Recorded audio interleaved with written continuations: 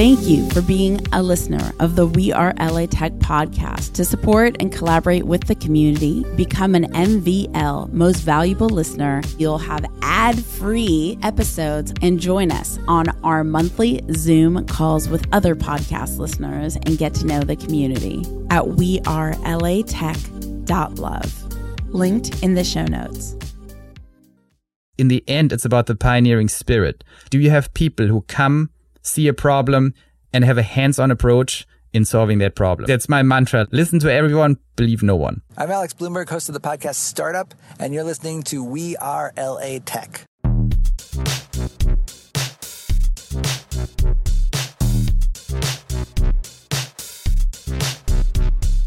My name is Esprit Devora, born and raised LA, and I created WeAreLATech in 2012 to unify the community. Podcast launched in 2014, continuing to help people find the best talent, to connect with each other, to form awesome relationships. So proud of this show.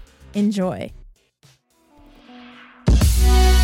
Hi, my name is Brian Switchko of One Inc. We are a creative cohort and storytelling studio based in Los Angeles. I've been a listener of the WeAreLATech podcast since the beginning. I've been a member of the WeAreLATech community since the beginning. I am so happy and grateful to have known Esprit and watched the genesis of both, but I've remained a listener because of the warmth that she shares with her listeners and her audience, but also the space that she makes for her guests and the stories that come from that. And then also to know that those stories aren't just stories. They aren't just content. They're a part of a community, and that community is something that can be experienced in so many different ways. And the times that I've been able to meet other people and connect with them from the community have resulted in meaningful relationships and potent business partnerships. And so many situations where I can track back person to person, situation to situation over months and years, and just point to Esprit as the catalyst for what, you look back and it's just magic. I am so happy and grateful for Esprit and the WeAreLATech community. I will continue listening, participating, and happily cheering for a very long time to come. Join thousands of people in LA Tech on our We Are LA Tech Facebook group, where you can discover events, job opportunities, and even housing. Go to wearelatech.com/community. We'll take you straight there. That's wearelatech.com/community. Command Line Heroes is an original, highly produced, award-winning podcast about the people who transform technology from the command line up, presented by Red Hat. And this is not a technical show. This is a show anyone can enjoy, featuring experts from across the industry. Season 4 is airing now, so subscribe wherever you get your podcasts, and stick around to the end of the show to hear a sneak preview of the brand new season. Hey again. I hope your 2020 has been as you'd like it to be. I've been so grateful for all your positive messages. I really, really, it drives me to receive them. It makes me just keep on going. So definitely, if you have the space, energy, interest, definitely feel free to reach out to me at Esprit Devora on all social. It means so much to me to hear how the podcast has impacted your life and just everything. I can't believe it. The stories that you guys send me that I receive, I'm just I respond to all of them. They're just so cool that we're making this magic together, Been podcasting a lot lately. Not that I haven't been podcasting before, but I'm talking about I've been producing other people's podcasts, and I have been podcasting, and then making podcast stuff, and then being interviewed on podcasts, and then asking to produce other people's podcasts. A lot of podcasting left and right. Makes me think about the structure of my company. One of our beautiful, beautiful listeners asked, you don't talk about the specifics of your company that much. I think most of us don't really know what it is exactly that you do. We just know that you're an entrepreneur and you work in media. And I thought that was funny. I think I purposely don't really talk about the specifics of my company because I don't want you to think self-limiting beliefs. It's I'm trying to protect you. And just because something works or doesn't work for what I'm doing doesn't necessarily mean it will work or not work for what you're doing. So I just try to keep it to the fundamental challenges and hero days that I have. Sorry for the wind. Who knew it was windy in Los Angeles, eh? But a bit about my company. It's broken up into two pieces: podcast production and event production. It's very difficult to manage the two. I work with a small team that I am so grateful to work with. I do want to keep my company small. I'd feel most proud of myself if we could continue to be self-sustaining and not rely on investors. Very Sarah Blakely Spank style. She never had any investors, and she has brought her company to billions, which is crazy. Also, Jason Fried, one of my favorite entrepreneurs. He was my first hero where I was like, you don't need to be a startup that raises money in order to be awesome. I was like, oh, because, usually we're pitched something else. So it's broken up into these two pieces, and I guess I'm the creative, I'm the obviously on-air talent, I'm the event producer, I'm the person that shows up at the event, the hiring person. I do so many things. It's crazy. My background, maybe I'll tell you a little bit about that, is journalism. I studied journalism my whole life. I actually, in junior high school, created the school magazine, and then in high school was the school editor. Ended up going to a Cal Poly journalism program for a while. I salute, Montserrat Fontes, who was one of my high school journalism teachers. She's one of the most amazing writers, authors, everything in the world. Yeah, I've always had this love for media. My dad got me my first video camera in 6th grade. I was really, really lucky. He was super into technology and media too. That's pretty much where I got it from. And so I started recording, and I think looking back, at the core, I'm a writer and a storyteller. I like to be careful with the word journalist because I know what it is to be a real journalist. I'd say maybe Anderson Cooper or someone like that, right? A real journalist is someone who fact checks and they really go out and find the heart and grit of the story. They'll report on the full story. I like to report on culture and lifestyle. And so it's a little more abstract, where you don't really need fact checking because it's more about how you show up to the world and how you take on life, So I think it's more of story sharing than journalist, but I love it. And then as far as the events go, I don't know. There's something, it's not the event production itself. It's that I'm in love with meaningful connection. And I feel that we miss that, especially in this digital culture where, we are supposedly so connected, but yet we've never been further away. We're looking on our phones when there's someone right next to you where you would have said hello to before phones were a thing. There's a truck going by. So I like to create experiences, 8 to 15 people of tech professionals. Sometimes I do it for women in tech. Primarily, I do it for Los Angeles tech professionals. And I take them skydiving, clay pigeon shooting, horseback riding. I've been doing that since 2015. My company, WeAreLATech, has existed since 2012, which is crazy. When I first launched it, I called it a concept because I was afraid to be an entrepreneur again. And it was called the concept for a very long time. I launched the WeAreLATech podcast I started working on it in 2013, and then it aired in September 2014, and then Women in Tech podcast aired in 2015. Started working on it before then, and it's been crazy now that podcasting is this huge thing. When I started, it wasn't this huge thing, but I had a gut feeling because I had one of the first YouTube channels, first big YouTube channels. I was like, I think this is going to follow the same path as YouTube, and I just. A lot goes into editing video because I owned a sports media company in my past, and so a lot goes into editing video, and I didn't want to have that kind. Hi, you want to say hi to the people? Hi, people. I wanted to have. You guys like that? See, saying hi to people, it's important. So I had an action sports media company in the past. So I've produced hundreds of videos, that I'm so proud of. Oh my God.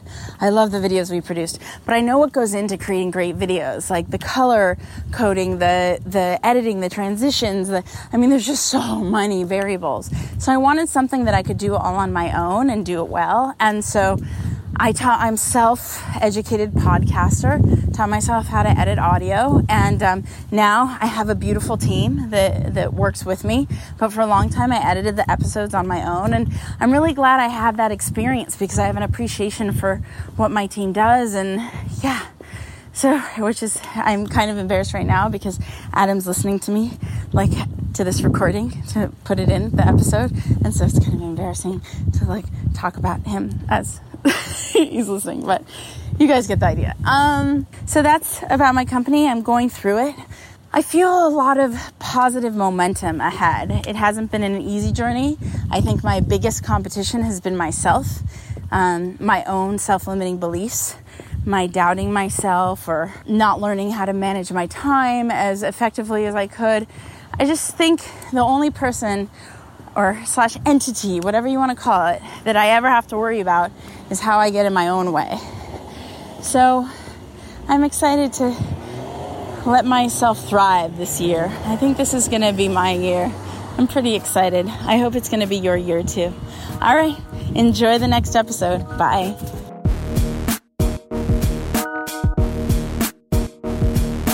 Welcome back to the WeAreLATech podcast, celebrating LA tech startups and talent. It is so excited to be here back in Santa Monica, and I cannot wait to bring to you our next guest. Hello. Hi, it's so good to be here.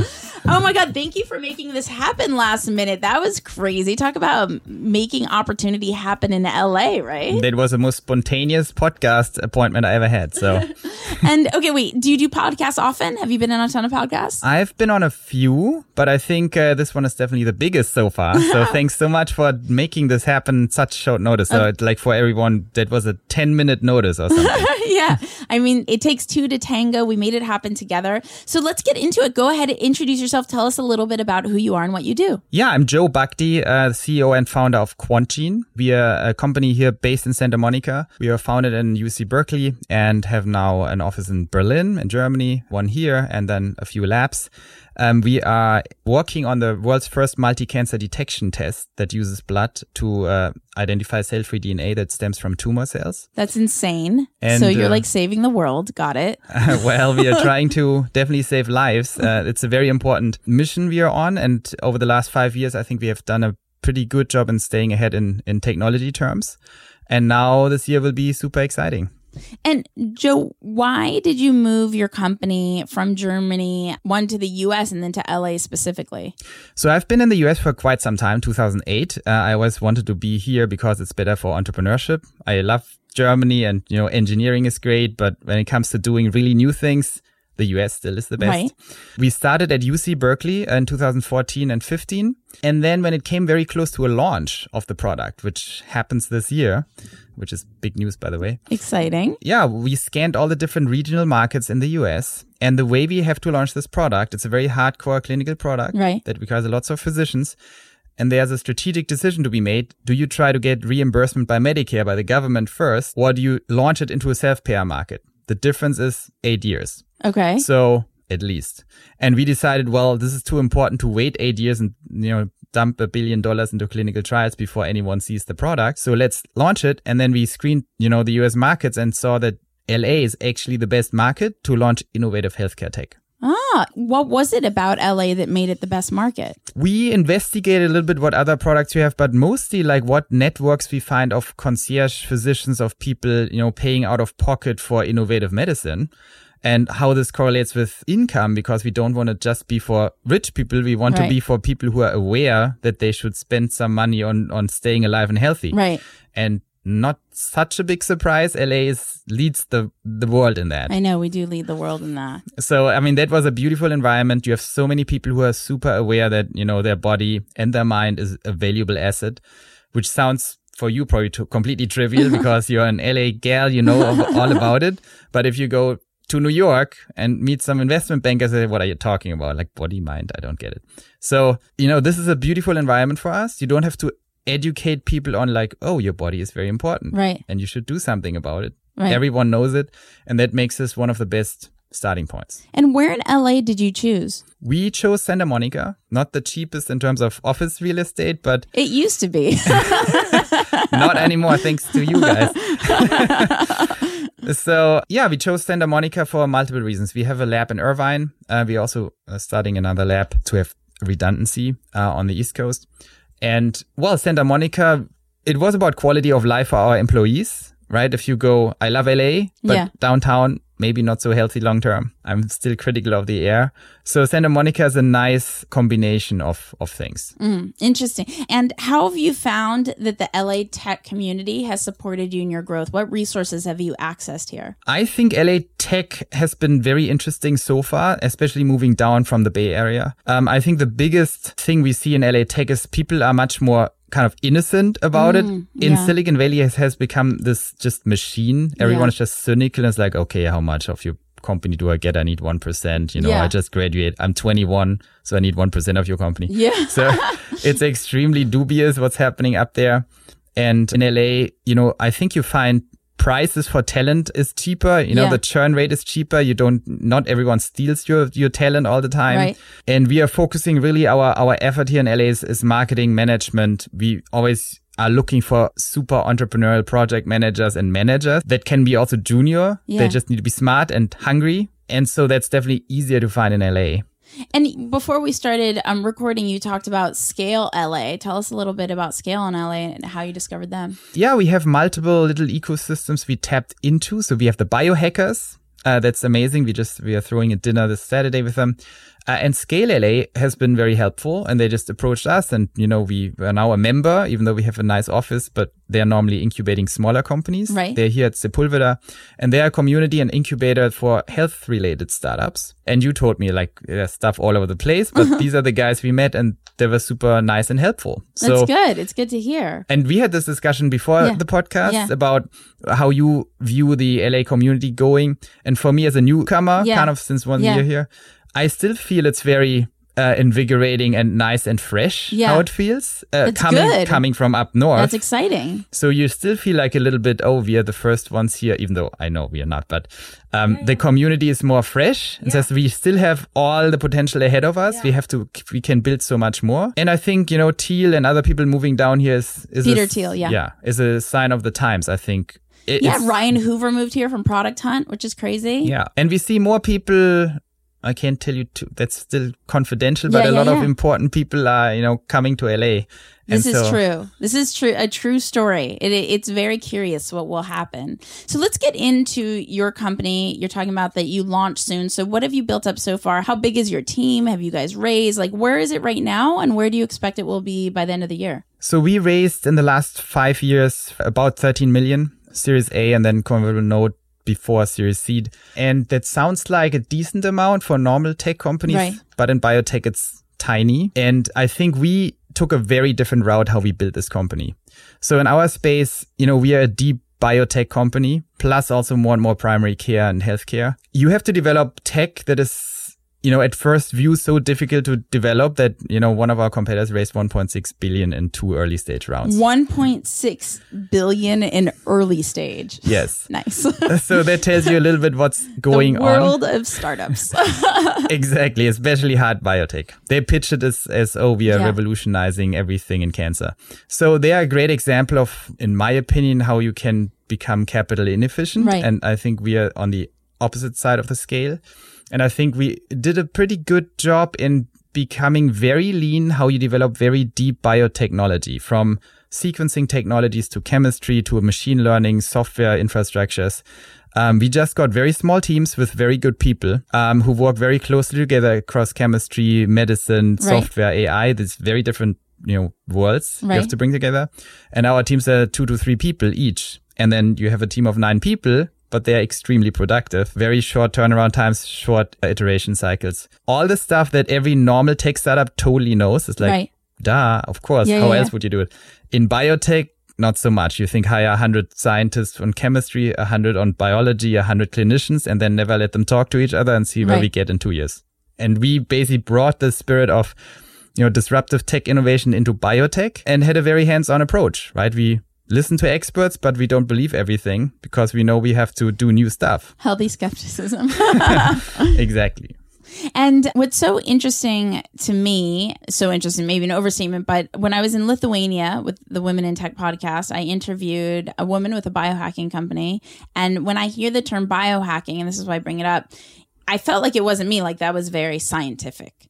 And then when we got into the interview and I shared, that I track my fitness goals and I track this and I track that for eating. She's like, yeah, you do biohacking. I'm like, what do you mean I do biohacking? Such a fancy scientific, I'm definitely not a biohacker. And she broke it down and it seems I do Can you break down what biohacking is? Because at least in her context, I did aspects of biohacking on a daily basis that I was completely unaware of. When you talk about biohacking for cancer research and saving lives, I'm like, okay, that's biohacking. That's the picture in my head of like what a biohacker is. So can you describe it a little bit? So we love the biohacking community, especially here in LA. We have amazing people here. On the bigger spectrum of science and medicine, I think biohacking is a very new discipline. The idea is that every citizen with a smart brain and the will to figure something out nowadays has a whole new treasure trove of data you can generate. Yeah. The more systematic you look at that data and the more smart you are in getting something done to actually find something, the more you're a biohacker. That's how I see it. Yeah. So as a company, of course, we have to also, we walk the line between being smart hackers and doing things, the way the FDA and other people need us to do it. And the oncology community, there's still a significant disconnect. If you're a biohacker, it's unlikely you're developing a drug right now that the FDA will approve. Yeah. So there's an enormous gap between. And so as a company, we have to sit more on the conventional side to make sure we really lead the world in also conventional compliance and all, clinical compliance. Right. But the mindset of the biohackers, we truly admire because in the end, it's about the pioneering spirit. Like, do you have people who come, see a problem and have a hands-on approach in solving that problem? Like, that's my mantra. Like, listen to everyone, listen to every expert, but don't believe anyone. Listen to everyone, believe no one. And then you get all the information, but you make up your strategy and try to solve the problem. How did you even get involved into this world? When did that start for you? It's so smart. It's so just out there and smart. And it seemed like, how big is your team, did you say? 25 right now. It just seems just daunting to start this kind of company. Where do you begin? What is step number one? Stick around. We'll be right back after the break. The best business resource I have is my mentor's private Facebook group. I've never found a community that cares more about one another's success. It inspired me to create the same thing for podcasters. If you're a tech company or startup looking to grow your podcast audience, I created GetPodcastListeners.com, a private group specifically to discover how other podcasters have grown their audiences, so we could do the same. Check out GetPodcastListeners.com. That's GetPodcastListeners.com.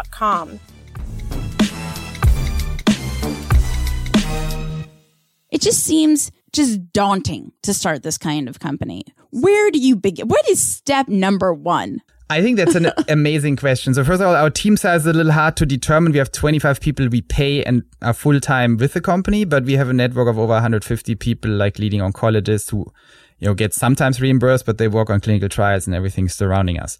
So, I think one of the big problems of our time is that all this great entrepreneurial talent tends to go into spaces where the notion is that when you start the company, you have kind of an understanding of all the things you need to do. So that's why people do cat videos and, social media apps, because it's kind of, people get it. It's like, okay, I can code that. I need an iPhone app and I'm done. When it's something where you clearly can't do all of the things, like let's say building nuclear fusion or curing cancer, then people drop the ball. They're like, I have no idea how to do that. So how would I even start? Right. Our history is that we kind of got sucked into it step by step. My background is I'm an economist. I worked in M&A, then in quantitative finance, in VC a little bit. I started a social media company, but my personal background is very medical. So I come from a medical family. My mom was a bioscientist. My dad is a professor for microbiology. Destined. You had no choice. My brother is an engineer and a doctor. I had no choice. So I got sucked in Or someone in my family I could just asked see me, your mom being like, what is this social media stuff? No. they clearly had no respect for that stuff, that's for sure, which did not stop me from doing it. But. So it's funny that they wanted me to become, of course, a doctor and a scientist. So when I was 19, when you make these decisions, I said, no way. I like the economy. These are very interesting questions. What is money? What do people want? How do you make it all work? So I went there and then went in a very different direction. And then through the investment route, I came back and I just felt I had this weird natural ability to understand biotech just faster than other stuff. Right? Fusion is a great example. I love nuclear fusion. I love the whole problem. When I read a fusion paper, subatomic physics, I just read it and think like, God, that's like very hard to understand that stuff. Right. And then I have friends who are, nuclear physicists and they say it's so easy. So I feel a little dumb. When it's biology, it's the opposite. I always read like, that's like so trivial. And then these guys who I know are smarter than me in physics, they don't get it. Right. So at some point I figured out maybe I'm just better in bio. Right. And so someone approached me to help him on kind of a quantitative problem in cancer. So they basically could isolate circulating cells in the blood and didn't know what that cell is. And they asked me, how could we figure out if it's cancer or not? Right. Looking at the genome. And then I said, well, let me just look at it and figure it out. So just your average Wednesday. Okay. So I knew like that was a pure data problem. You need big genomics data sets on a lot of cancer patients where you see the mutational profiles on the DNA and then have to do some machine learning and figure out, okay, what patterns do we have to look for in order to determine if a cell is mutated in a way that makes it more likely a cancer cell. So after we solved that problem, which wasn't too hard, it was like 2 months or something as a side gig. I talked to a bunch of family friends who are in that field. Right. And they all said they've never heard of that. It's like, that seems like smart, but I can't tell you anything about it because I've never heard of that, like to do it this way. And they were important people at Stanford and Berkeley and some other people. And then I thought, wow, if they never heard of it, then probably no one knows that. And we just did it. So maybe we have something here that is actually worth pursuing, because if we can tell you if a cell is a cancer cell or not, we could look at cell-free DNA in the blood and just detect cancer, which is kind of a big deal clinically. You could save a lot of people. And so I just kept running with it. And to your question, how we got the audacity to start the company, it's very interesting. We went like a very different route. It was more we got sucked into it. I thought like, that was easy. And now everyone says that's never done before. So let's just take the next step. Like, can we do a little clinical trial? And then I called up my old friend, Monica, Dr. Hagen, and she just happened to be very good in setting up clinical trials. So she did as a side gigs, like I can set up a clinical trial in Geneva and some other places. And so she got me the first, 10 samples and the next 20 samples, which normally you cannot do. It's very difficult. You need ethics commission approval and all kinds of people have to agree, and it's official patient genomic data. So I had no clue about these things, but Monica just said, okay, I can do it. So we got these samples and detected, 9 out of 10, which is like ridiculous. Like as a first, like what is happening? We got a little lucky, but we didn't know. So it's like, that's crazy. Yeah. And then I was able to raise some money, some seed stage money. You make it sound so easy. Wait, first of all, who was we in the beginning? It was just a very small team. It was me, it was my friend Frank, and then it was Monica who helped us, but it was... Was it a company yet? Was it still kind of an exploration? When we started the trial, I already incorporated something. Okay. Because I knew venture stuff, so I knew we need a C Corp, otherwise you can't do it. But I put in $100K, which was a lot of money for me back then because I was a little broke. Wait, $100K is not broke. So, well, it's all perspective. Where, if you don't mind me asking, like, where did you have that $100K? Was it from previous jobs or like, okay, so you saved up from previous jobs and then you decided to go all in Elon Musk style and take everything you had and put it into this company. I was a little, Elon Musk style only divided by whatever, 1,000 or something. Still, he took everything he had, as far as I know, and he put it, maybe I'm remembering the story wrong, but no, anyway. He definitely did that. Yeah, I was, looking back from a risk mitigation perspective, I definitely was a little crazy because I put in my money. I think we all are. And then I was broke. But it's really weird. Like the way I started the company was really not thinking too much about it. I just felt this is crazy. Yeah. there are 600,000 people in America alone dying every year of cancer. Yeah. If even 1% is true of what we see here, you can do the math, right? It's like 6,000 people, you can say. Then I thought, well, who cares? Like, I can figure out if I go broke and it fails and whatever, I figured out. So I really took it and ran with it. And really step by step. At no point did I just think, oh, now I have this big company and we have to defeat cancer in the beginning. It was more like, okay, what do I do next? I figured out the math. So now we need a machine. We need a wet lab technology to basically turn that into an assay, like a thing in the lab that can process samples and detect these mutations. Right. So that's how I ended up in Berkeley, because I called them. They were the only ones who have that machine that we needed that has a single molecule accuracy. And they were super friendly and said, that's a cool pitch. So you can have our machine and you don't have to pay too much. And we give you a little lab. That was amazing, by the way. Oh, wow. And then we were in Berkeley for 2 years. And then I called up Monica and she said, I can get you samples. Like, we set up a study and we do it. And then we got the samples. So I didn't really think about it. It's like, okay, we have the machine. Can we get samples? Okay, now we got samples. Yeah. Okay, who does all the pipetting and doing the machine? I had to actually do it in the beginning. So I had to learn how to do all these things. And then the results were pretty good. And then we raised $1 million. And then it became more serious. Okay, but I mean, everybody's just always so curious. So how did you just raise $1 million? You had that kind of background in your history of how to go out and raise money. Yes. So I definitely knew about these things, but also not. Where did you learn about these things? Exactly. So I didn't with your depth of your social media past. So, I mean, I worked as a strategy director and executive director with WPP and Omnicom agencies on doing some M&A, looking at growth opportunities. That was very corporate. And then I decided to get out because I thought I have to carry all the risk. My compensation profile was basically like an entrepreneur without the upside. Right. Like, hit all these things. It would give you a lot of money, but if not. Yeah. But no equity, of course, it's a giant thing. And so at some point I said, let's get out. I started my social media company, Kletscher. It was basically Tumblr. I hear the heartbreak when you talk about it. I can't even go into it. I have to cry. I understand. But we basically invented Tumblr. I have a sports social network that I feel that way about. Okay. I mean, basically we invented Tumblr without knowing that there's Tumblr. Yeah. And then we learned about it the hard way. You forgot to use Google? Did Google not exist at the time? Yeah, it was pre-Google. No, it was not. I'm just kidding. But it was the same idea as Tumblr, basically, and Tumblr just out-executed us, and they were just way better. I have to admit it. Yeah. It's sad, but... In this world, they say if we have a failed startup, then we're ahead of the game, we're smart or whatever. Exactly. My heart doesn't agree, but... So I definitely... we didn't raise a lot of money for Kletscher. It was like super tiny, like 100K in total or something.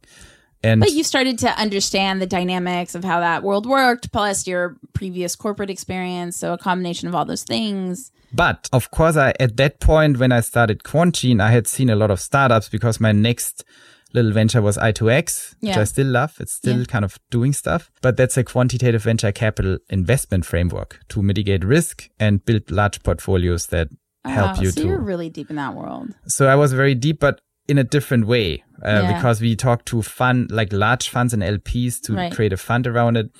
And that went somewhere, but got stuck a little bit. And so I saw theoretically a lot of things. Right. Like we started by Combinator and Techstars and all these ecosystems. But I was actually not really in a position too much where I was the pitching entrepreneur and I didn't have a track record in raising a lot of money. So it was new to me.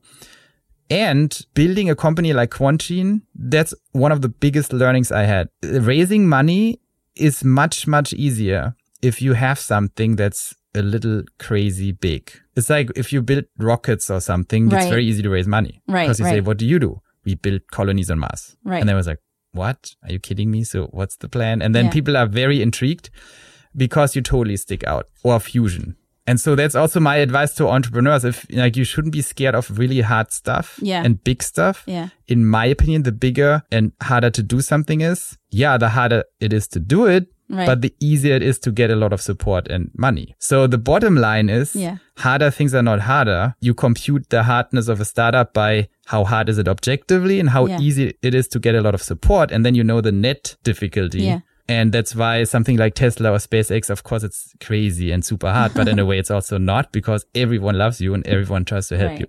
I mean, there's so much more I can ask you about all this, but I want to make sure to kind of like pivot back to Los Angeles. And I also thought it was an interesting thing for people that don't really know about this world. You say you've been building this company for 5 years, but you haven't launched yet. And I know that that's very normal when you're dealing with science. So can you tell us a little bit about that? And how are you ready to launch now? And what does that mean? Yes, I actually by a far distance the first ones to launch. Like normally you have a 15-year path for these things, and we have a 5-year path, or 6-year path. You mean a 15-year path before you can ever launch? Yes. Wow. It's very similar. If you do hard transformative diagnostics, it's very similar to drugs. You know, if you develop a new drug, it's a 15-year thing. You have to do primate, like small molecule exploration. You have to do primate studies, then phase 1, 2, 3, and it's crazy. Yeah.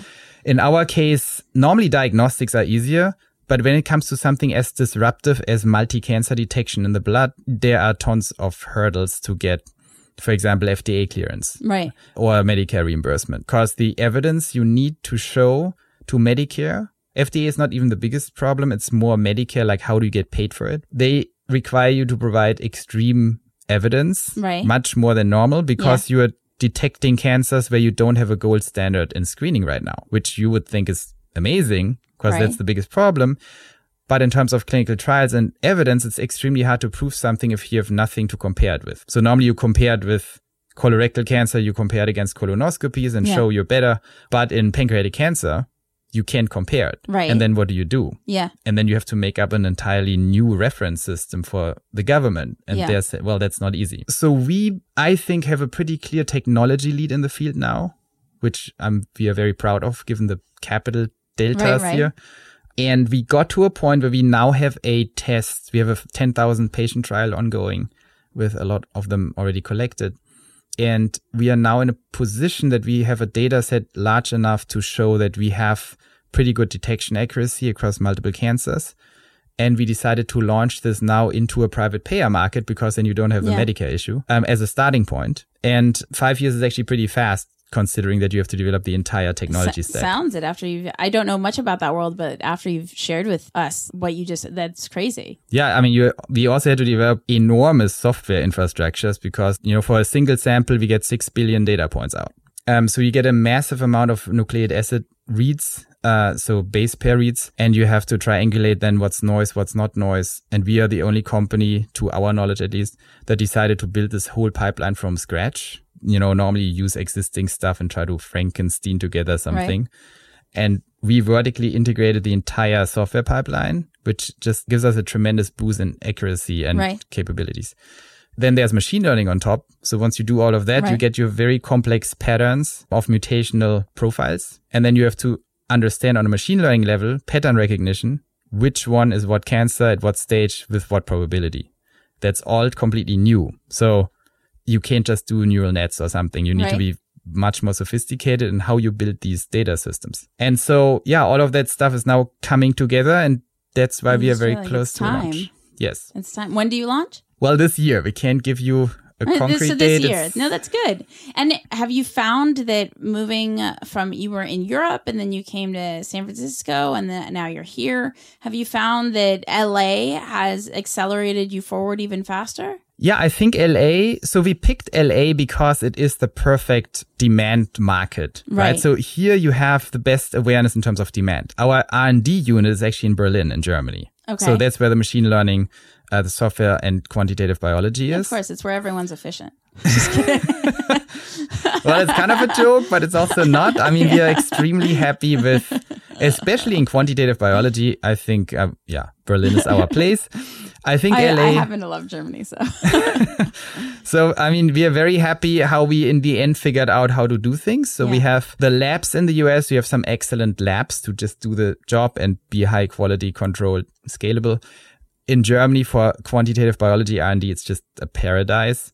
And in LA, I think the dynamism and the visionary nature of physicians, even oncologists in very large institutions we work with, City of Hope, USC, Cedars-Sinai, and so on. And the consumer, that's the magic of LA. For us, LA is just the visionary place. It is. People just get it. If you say something that makes sense in the future, but maybe not now, LA people get it. Like, someone on the East Coast in Europe would say, well, in theory, what you do is amazing, but in reality, there are 10 billion questions and problems. Right. Of course, your tech works, but how do you integrate it in clinical practice? Yeah. And there are all these procedures that it's incompatible with. And then we say, well, of course, that's why we have to change the procedures, because we have a superior technology for cancer detection. All we need to do is adjust some clinical procedures. In LA, our oncology partners, they find this totally normal. It's like, sure, let's think about it and, adjust the procedures to a new technological capability to save people. That's very hard to find in the world. Like, most physicians don't think like that. They think like, we are not going to change our procedures. Totally. So in LA, the oncologists, the primary care physicians, and of course, the consumers or patients, they just love new stuff if it makes sense and if it can protect their lives. And you would think everyone is like that, but it's not true. Like, LA is just a beautiful laboratory of the future, in my opinion. I love it. I love it. And a question I love to ask, 2 questions. One is, what can we do as a community to support you in moving forward? So I think the LA community, and we are investing a little bit in also throwing some dinners and events and meetups. We have a Let's Hack Cancer meetup. So we would just love anyone in LA who is in the community, who is a pioneer or a tech person or in healthcare or in wellness, preventative medicine, anything. We are super happy to get to know you, to just do stuff, right? We can throw meetups, we can do dinners. We are super happy to build the community. And where should they connect with you? On my email. That's the best Can you way. share your email? Sure. jb@quantgene.com. Can you spell it for everybody? Just because they're probably pausing. They're pulling over in their car right now. J like Joe and then B like Bhakdi at quantgene.com. Perfect. Like quantitative and gene. Quantgene. Awesome. And also remember, when you have events, to add them to the WeAreLATech community calendar so everybody could see them there too. You go to wearelatech.com/calendar, or on the iPhone, we have a mobile app. You go, I think it's wearelatech.com/app. You can get the app with everybody's events. This is super random and nothing to do with this interview specifically. However, I've been watching the masterclass with Sarah Blakely, and she never raised money. And I think it's great. And I understand for a scientific company, you really don't have a choice. Like, that's just, you need to do that. But in general, raising money is, in our industry, is such a sign of success, but it's really where the company begins. It's not even an indicator of success. And I find it very inspirational. You know, she's built $1 billion company with all on her own without any formal background. It's just so cool. There's just so many paths, is my point. I mean, that's totally, I share your opinion totally here. Like, it's actually a Zen question, the money question. I mean, raising 13 million in our space equates basically not raising money in other spaces. Yeah. And no, you have to. I mean, we have to, but if you look at the other guys, I mean, they're just overcapitalized. And we get a lot of pressure from our investors and all the time from all sides to raise more money. And I have this philosophy that the number 2 cause for startup death. Number 1 is founder problems. Yeah. Number 2 is premature scaling. You raise too much money and you kill the company, because capital can be super toxic. It can be helpful, but first you need to understand, like, what do you need to do to build great value? Something that moves the needle. Then you determine how do you build that and what do you need? And then you take in the capital you need to do it. I think if you take 10 or 100x more capital, it's a total illusion that you can raise 100 million when you need 10 million and put 90 into a savings account. You will get tremendous pressure to deploy the capital. And that means you hire the wrong people. You scale prematurely. You have stupid teams that don't know what they're doing. You hire stupid management layers who make it even worse. And the luxury that we had is that we always had enough capital to do exactly what we want to do, but never were forced to do something more. And that requires you to actually push back and say, no, I don't want capital right now. Now we are getting into a Series B because now we know exactly what we do with it. Now we solved a lot of problems and can build the next level. But it's the same thing, right? So in commercialization, people say, oh, now you want to commercialize, raise 200 million. And I tell them, like, this is just stupid. Where's your, like, why? Yeah. Like, what would we do with that? It's funny. I have a friend's company who they were very successful, and then they ended up raising money. I mean, crazy successful. Pop culture phenomenon type of company. This is a while ago. And then they raised money, and their investors had a telecommunications background. So their investors forced them to get a really expensive office with this, like, really expensive telephone wiring. Super trippy, right? But it was just, they had to because the investors pushed for that. And a lot of the stuff that they were forced to do because of this, I don't know, I'm afraid to even use the word strategic. It wasn't strategic, it was just raising money, drove to the downfall of their company that was profitable before they raised. And absolutely. I think it's literally, it's like biblical or something. It's like the devil is like, oh, here's a giant bunch of money. Don't you want it? And if you say yes, you die. Right. So, I think it all a bit. It was my sports company. I raised money. It was the best thing ever. I had the most amazing investors. I think it's important for us as entrepreneurs to always remember there are several pathways. There is not one clear path that applies to absolutely everyone. And I think we're kind of sold this bill of goods, like the clear path is, do this and that and then raise money and there's just not a clear. And I love being more exposed to entrepreneurs like Sarah Blakely or where they're living a really uncommon path and making it work and work well. And I'm not like Jason Fried and, with 37 Basecamp and 37 Signals, like just super cool. Thank you so much for hanging out with the We Are LA Tech podcast. Before you go, a couple of last things. You talked about where people can connect with you. Is there an LA Tech talent or startup you've come across lately who has really impressed you? Well, I really like the biohackers. They're not a startup. It's more like a big group. Is there a group name, like a meetup group or something? What is the official? I think Biohackers LA. They're a pretty big group. And is it on Meetup or it's on Meetup? Okay, so just type in Biohackers LA. Cool. So I'll think, join it. Yeah, I think they're amazing. They have cool meetups and you meet very cool people. Awesome. So. And what is a tech tool that you love? Well, what we use in the office, Carta, very helpful. Carta, Talking about capitalism. Yeah. Totally. Carta is just very helpful for us to manage shares, equity, options.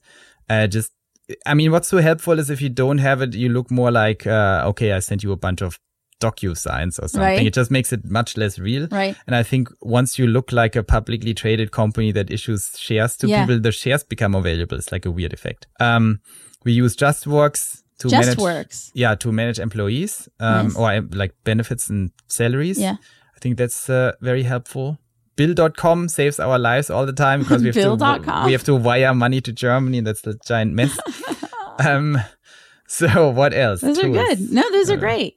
Thank you so much. Is there anything else you wanted to share before we wrap up? Well, I think, the takeaway is we would love to build more community in LA.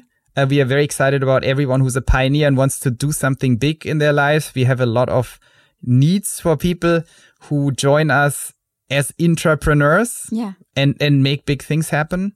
And that's always my pitch to everyone who is an entrepreneur or was an entrepreneur and, wants to do something really cool, but maybe more in a team and work on something very big. I think we have a culture where entrepreneurs and like pioneers really thrive. Right. And everyone who's not doesn't because we expect, to be very self-sufficient. We have tremendous opportunities all over the place from, deep scientific research to launching a product to building a very complex new ecosystem in healthcare.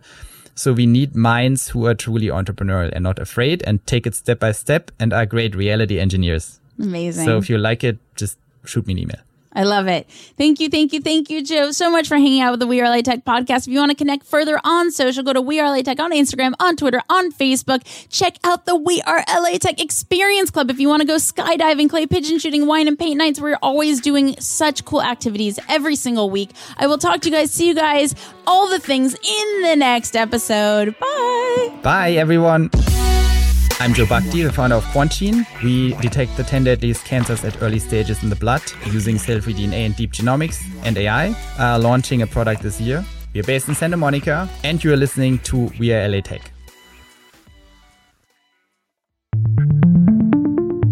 I'd like to tell you about an all-new season of Command Line Heroes, a podcast presented by Red Hat. No one ever said hardware was easy. In Season 4, Command Line Heroes is telling 7 special stories about people and teams who dared to change the rules of hardware and in the process, changed how we all interact with technology. In the world of modern technology, we open our laptops, scroll endlessly on our smartphones, send tons of data to the cloud, and we don't think twice about it. But have you ever wondered how we got to now with our personal devices and what it took to get here? There was this blue box on a table, and he said, well, here it is. I said, well, what is it? He said, it's a microcomputer. What it took were teams of engineers and programmers who had the vision and audacity to build new machines. These machines, they revolutionized our lives and blew the doors open to what was possible. How many people here had a computer versus how many people intended to get one? Only 1 or 2 people actually had them. And they would bring them to the club meeting. And what are you going to do with it? And nobody had an answer. The key thing about time sharing was that the computer needed some way of being able to sort of stop its own clock. The creators of the floppy drives are not household names by any means. If it wasn't for that, PCs would have been adopted much more slowly. This January 28th, we launched Season 4 of Command Line Heroes, an original podcast from Red Hat. And this season, it's all about the hardware. We'll hear the stories behind some iconic machines and the people who dared to create them. I was the kid that always took things apart, took my older sister's toys apart. This is just another bag on the side of the Eclipse, a skin job. Nope, this is a whole new machine.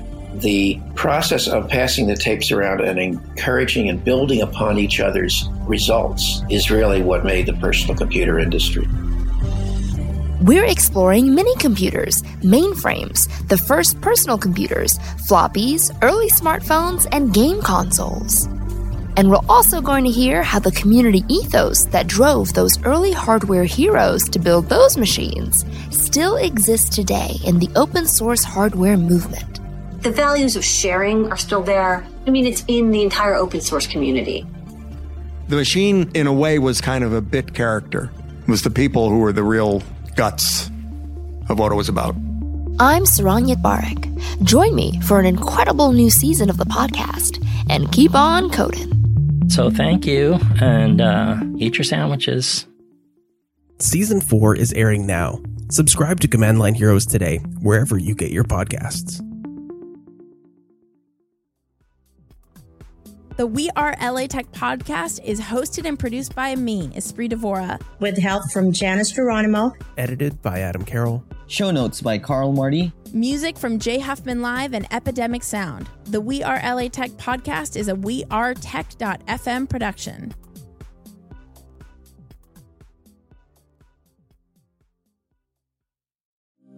Thank you for being a listener of the WeAreLATech podcast. To support and collaborate with the community, become an MVL, Most Valuable Listener, at WeAreLATech.love. Linked in the show notes.